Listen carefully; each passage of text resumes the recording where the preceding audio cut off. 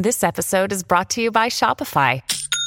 Forget the frustration of picking commerce platforms when you switch your business to Shopify, the global commerce platform that supercharges your selling wherever you sell. With Shopify, you'll harness the same intuitive features, trusted apps, and powerful analytics used by the world's leading brands. Sign up today for your $1 per month trial period at shopify.com/tech, all lowercase. That's shopify.com/tech. It's Wednesday, January 31st. People always say mind over matter. This time they mean it. We start here.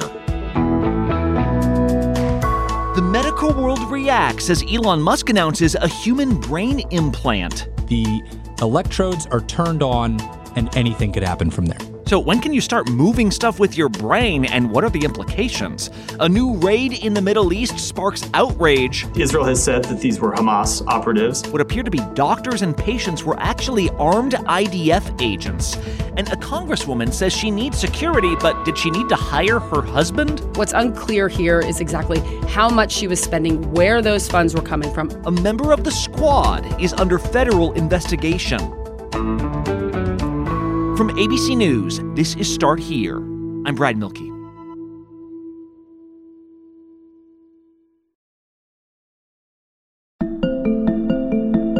Sometimes I think about how if Stephen Hawking had been born 100 years earlier, or even 20 years earlier, we might not have fully known his genius. Like, he would have been a genius at any time in human history, but in the 1980s, as his paralysis was worsening, Hawking lost his ability to speak. He happened to get a tracheostomy right as computer programs were coming out that would allow him to communicate.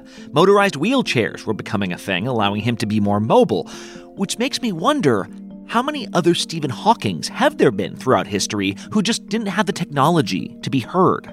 Well, this week, Elon Musk announced that one of his companies, Neuralink, has made a breakthrough. Announcing his company Neuralink has successfully implanted a chip in a human brain.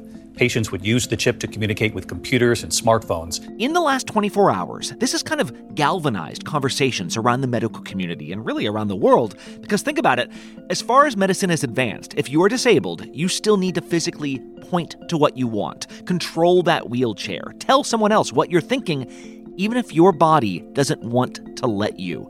But what if you could just think something and it would happen? Let's get more on this from ABC's Will Reeve, who's been covering this story. Well, I feel like this has been an idea forever, a machine that kind of like reads your thoughts, translates that into action. What is this device, and what is it supposed to do? Yeah, Brad, thank you for having me. It's kind of like, basement science fiction. Oh, why don't they just do that? Why don't they put something in somebody's brain and it could control a computer that would help you do things? But it turns out that we may have the technology to do that. And now Neuralink, one of Musk's many companies, has announced that this one patient that they've done a clinical trial on is responding well to the trial. And what happened in this trial is a device was implanted in the patient's brain, and then these electrodes, they're tiny, not even wider than a human hair. Thousands of them are also implanted in the patient's body and essentially dumbed down a bit. When they're turned on, they can connect to another device, whether it's a computer, a smartphone, or whatever you can imagine, and that gives the patient the ability to use their thoughts to control an external technology and thus interface with the world around them. The device is designed to interpret your neural activity so you can operate a computer or a smartphone by simply thinking about moving. No wires or physical movement are required. So if it's a patient with a spinal cord injury who has no movement of their limbs, they might be able to use a device like this to control a computer that could control a robotic hand or help them drive. Or if it's someone who can't communicate at the speed of everyone else around them, they could use the computer to help them talk better. The possibilities really are endless. And we're still very early stages, Brad. I have to emphasize that. But the basics are something gets implanted in a patient's brain, the electrodes are turned on, and anything could happen from there. So almost like your brain is constantly sending electrical impulses to your hand to do the thing you want your hand to do. This would essentially externalize that to, we could have your brain tell lots of different things what to do. How big of a game changer would that be?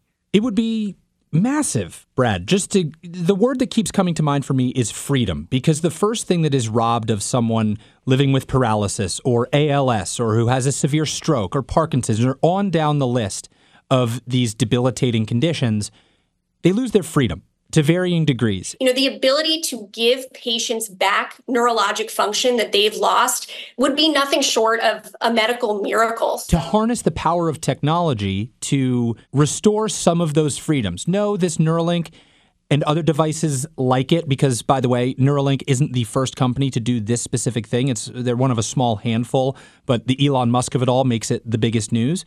Well, and Will, I don't know if people know this about you, but like your father, Will Reeve, your father was Christopher Reeve, the late actor. True. So you have a personal connection to paralysis. I'm just wondering sort of how families of folks who have experienced this might be feeling about this sort of technology potentially coming online. Well, it's a complicated thing, Brad. Yes, my dad was Christopher Reeve. He was paralyzed in 1995 and spent the final 9 years of his life unable to really do anything physically on his own. He needed a ventilator to breathe. He couldn't move his body from really the chin down. And of course, that was quite difficult for him, for our family, for the many, many people who loved him. And I'm overwhelmed by people's support of me.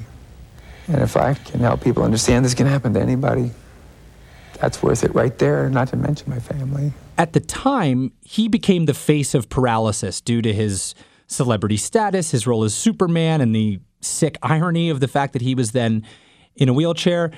But the focus then, and this is the mid to late 90s, early 2000s, the focus was on more physical science, especially and specifically stem cell research and the power to harness embryonic stem cells that would regenerate and essentially rebuild at the spot of the injury and hopefully get someone to regain their functions in one way or another, or theoretically get out of a wheelchair. That science is still important, and people still study it, and people still fund it. But what we're seeing now in the present day is the power of technology. And it's not just Neuralink or companies like it. It's dozens of companies in many different areas relating not only to spinal cord injury, but to ALS, Parkinson's, and so much more. Realizing that using technology in a safe and responsible way, because again, we are talking about something, a foreign device implanted into a patient's brain. Let's not minimize that. And we are talking about artificial intelligence, which we don't know the power of yet. Right. As long as the researchers, the scientists, the doctors, the entire community that's focused on finding cures for paralysis are doing so responsibly, the hope is infinite. You're providing hope in a tangible way that may not have existed at a large scale prior to these technological advancements. Wow, yeah, which I guess then leads to the question, Will, when could we see this become a reality for more people? Like, right, whether it's Neuralink or one of these other pieces of technology, just because something has been successfully implanted in somebody's brain doesn't mean that it's doing all the stuff Elon Musk says it will do, right? So, I mean, do we have a sense of how quickly this could advance? Well, there's still more that we need to learn about the specific patient that Musk announced is doing well after this first human trial for Neuralink. We don't know how old the patient is. We don't know what their condition is, whether they have ALS, whether they have a spinal cord injury. So we need to learn that, and then we need more patients in this clinical trial and others like it to have similar positive results so that researchers can build a data set to see what works, what doesn't, what can be improved, what needs to be avoided, et cetera. The real proof in the pudding is going to come from where are we at 6 months, 12 months, 24 months. If the device continues to function well on that time frame, now the landscape has changed. We need to gather a lot more information about the patient and about what the device does to any patient before it will be even close to mass marketability or mass consumption. But we're closer to that now than we were even just a couple days ago. All right, ABC's Will Reeve. Great reporting and really helpful insight. Thank you so much. Thank you for having me, Brad. Always a pleasure. Next up on Start Here, while the U.S. decides what would cross a line, did Israel just blow right past one? We'll head to the Middle East after the break. We all know there are things in life that you have to compromise on, but when it comes to your health, there should be no compromise. Don't go back to that one doctor. You know the type. Like, I've had this person before that doesn't actually listen to you or who seems just in a rush to end your appointment that you spent months making. Instead, check out ZocDoc, the place where you can find and book doctors who will make you feel comfortable, listen to you, and prioritize your health. ZocDoc is a free app and website where you can search and compare highly rated in-network doctors near you and instantly book appointments with them online. You can search by location, availability, and insurance. So, no compromises here, because with ZocDoc, you got more options than you know. We're talking about booking appointments with tens of thousands of top-rated, patient-reviewed, credible doctors and specialists. Go to ZocDoc.com/starthere and download the ZocDoc app for free. Then find and book a top-rated doctor today. That's ZocDoc, ZocDoc.com/starthere. ZocDoc.com/starthere. This episode is sponsored by BetterHelp. Have you ever wondered what you would do with an extra hour in your day? I think about this all the time. I'm like, I would be so productive. I'd exercise more, or I'd read a book, or I'd take a nap, like restore myself. We often find ourselves yearning for these extra hours, but the real question is, what would you do if you were making yourself a priority? Well, how about therapy? It can help you discover what's important so you can make the most of your time. If you've ever benefited from therapy, you know how transformative it can be. It's not just for those who have experienced major trauma. Therapy empowers you to learn positive coping skills, set boundaries, and become the best version of yourself. If you're considering starting therapy, you should give BetterHelp a try. It's entirely online. It's designed to be convenient, flexible, and tailored to your schedule. You just fill out a brief questionnaire. You'll be matched with a licensed therapist. And here's the beauty of it. You can switch therapists if you're not finding the right fit. No additional charge. Take the first step. Learn to make time for what makes you happy with BetterHelp. Visit BetterHelp.com/starthere today to get 10% off your first month. That's BetterHelp, HELP.com/starthere. For 3 days now, everyone's been wondering what the U.S. is going to do, how it will respond to the death of 3 soldiers in a drone strike that appeared to come from militant groups backed by Iran. Yesterday, President Biden said he has decided on a game plan, but he wouldn't say what it was. I don't think we need a wider war in the Middle East. That's not what I'm looking for. It now appears the U.S. is actively prepping for retaliatory strikes, but what's unclear is how many, or whether they might target Iranian soil. So that's the big story in the U.S. and Iran, but across the rest of the world, the biggest story in the Middle East yesterday was this. We do have dramatic surveillance images coming in tonight. Israeli commandos disguised. Israel has said that these were Hamas operatives. They have said that one of them was carrying a gun. In the Palestinian territories, Israeli defense forces continue to launch raids in any area they suspect of harboring terrorists. This time they carried out a raid in a hospital. ABC's foreign correspondent James Longman is in Tel Aviv right now. James, there were disguises involved here. This video's gone absolutely viral. What happened? Yeah, it's an extraordinary video that's been released by the Palestinian Authority. This is CCTV footage from inside a hospital in the occupied West Bank. And what it shows are Israeli special forces who are disguised as medical staff making their way through the hospital for this targeted assassination of 3 individuals they say were planning a terror attack against Israel. They move quite quickly through the hospital, and these individuals who they killed look to have been killed in the room where one of them at least was recuperating. That's according to a doctor. They sneaked into the courtyards from the northern and southern entrances of the hospital. They were disguised in nurse uniforms, doctors and civilian clothes, and they sneaked into the 3rd floor. Images from the scene, show a pretty bloody aftermath, which shows that at least one of them was killed in his hospital bed. Now, the doctor there has said that this man was paralyzed from a drone attack back in October, and the 2 others who were there were visiting him. But Israel has said that, no, these are legitimate targets. This is another instance, they say, of terrorists using hospitals and using civilians as shields to stay away from Israeli forces. But obviously this has caused a huge outrage across the Palestinian communities. the Palestinian Authority has said this is not legal. This is a war crime, entering a hospital, killing these men. It's unclear if they were sleeping. Why could they not have been arrested rather than assassinated in this way? So, look, I think as ever in this part of the world, the jury's out on the legalities of what exactly happened, but it certainly caused a lot of outrage among Palestinian communities. And just so we're being super clear, James, like the West Bank, it's different from Gaza, right? We hear about the war in Gaza, and yet this is the West Bank, the larger area, even closer to a lot of the major cities in Israel. Why is the focus on the West Bank? Why would you have these raids happening there now? Well, there have been ongoing Israeli operations in West Bank communities, specifically around Jenin.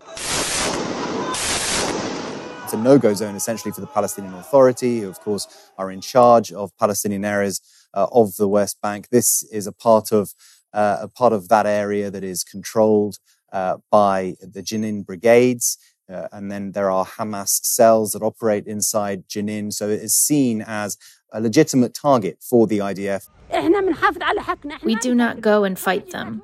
They come here and fight us in our own houses. The issue, though, of course, is that there are a great many people living in these communities who are living already under occupation, who see IDF forces moving through their communities and making these arrests and often these killings. More than 300 Palestinians have been killed since October 7th in the occupied West Bank alone. First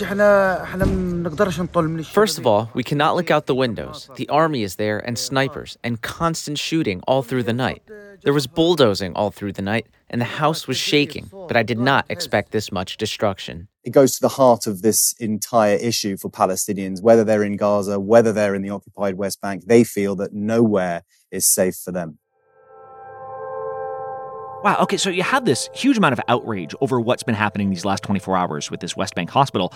Our own Matt Gutman also went into Gaza with IDF forces when they were showing them basically, hey, look at all these tunnels underneath cemeteries. And in the process of showing several reporters this, they dug up a Palestinian cemetery. That caused its own level of condemnation.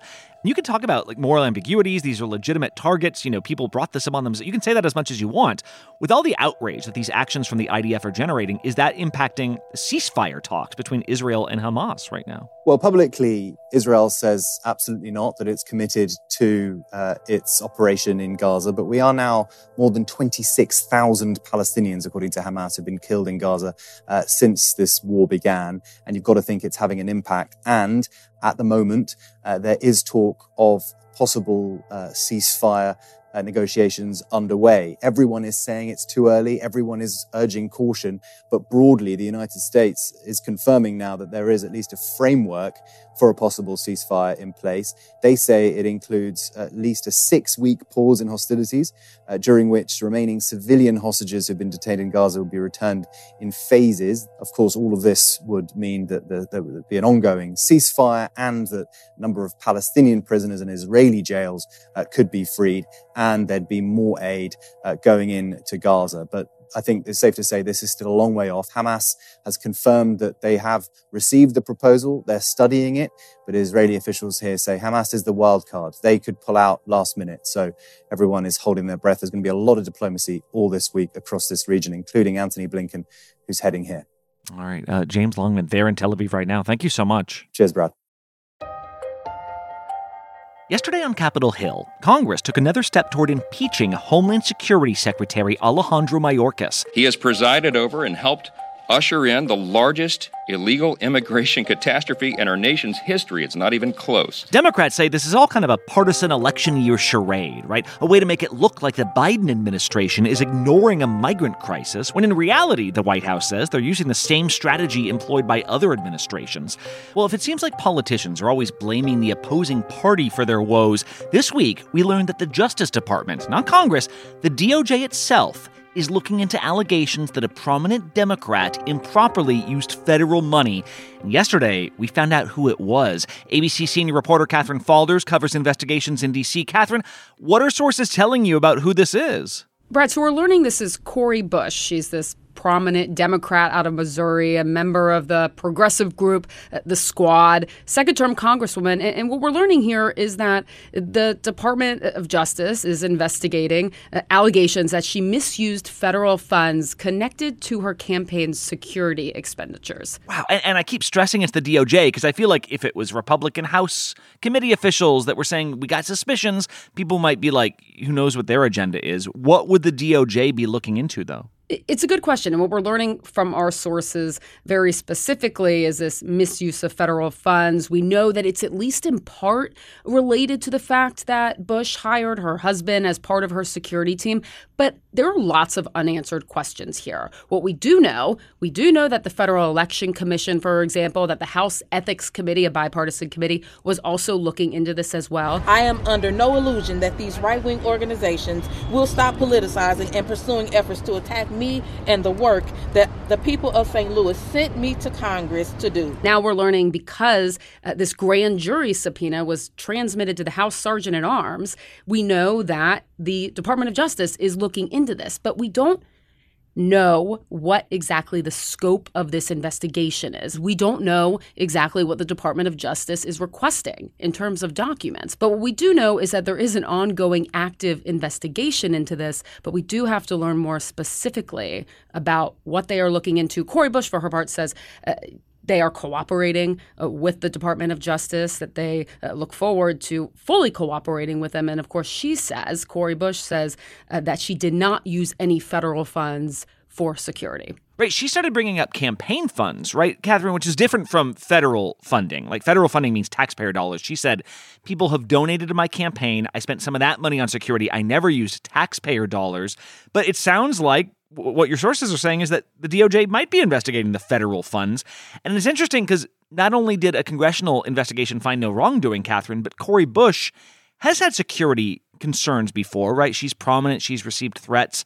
But is it legal to bring your husband on as your security guy, like to pay him that money? I think it's allowed for her to do that. She says that her husband was retained. He has had extensive experience in this area and is able to provide the necessary services at or below fair market rate.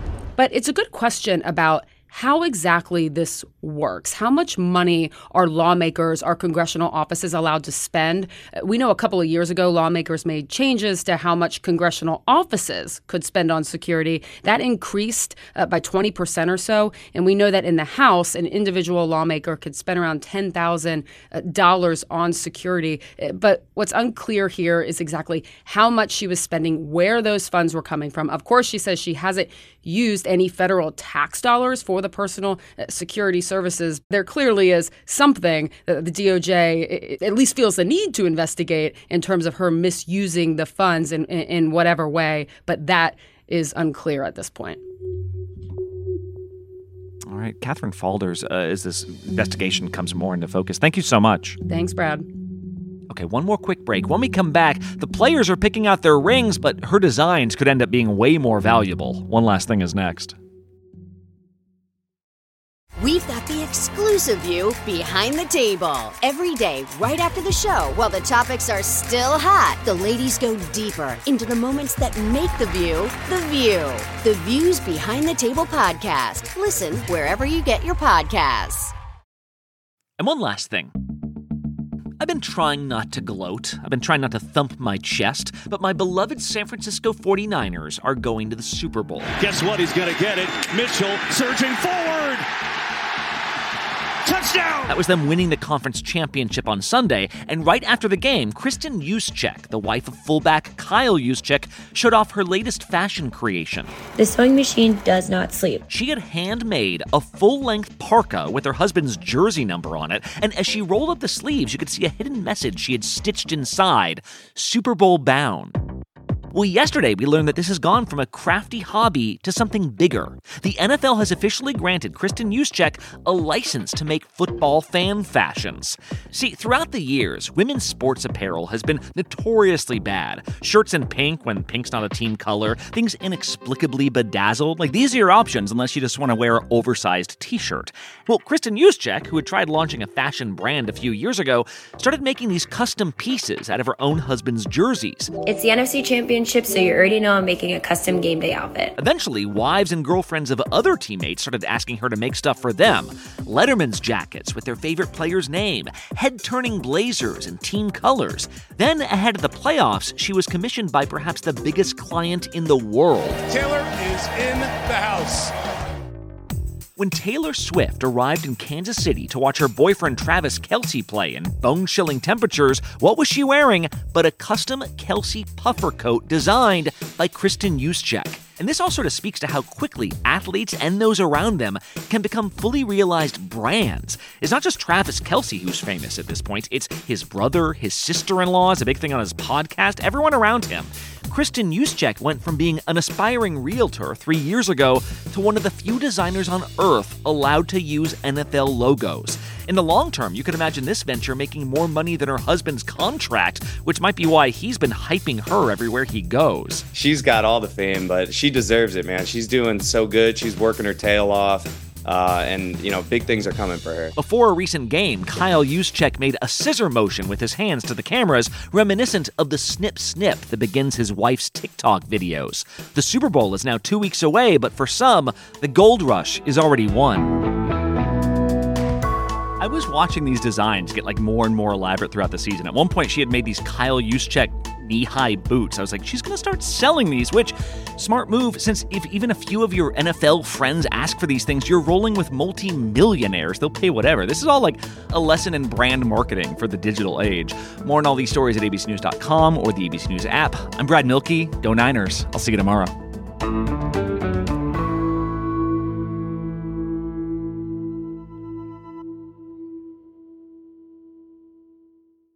Hey, I'm Andy Mitchell, a New York Times bestselling author. And I'm Sabrina Kohlberg, a morning television producer. We're moms of toddlers and best friends of 20 years. And we both love to talk about being parents, yes, but also pop culture. So we're combining our two interests by talking to celebrities, writers, and fellow scholars of TV and movies. Cinema, really. About what we all can learn from the fictional moms we love to watch. From ABC Audio and Good Morning America, Pop Culture Moms is out now wherever you listen to podcasts.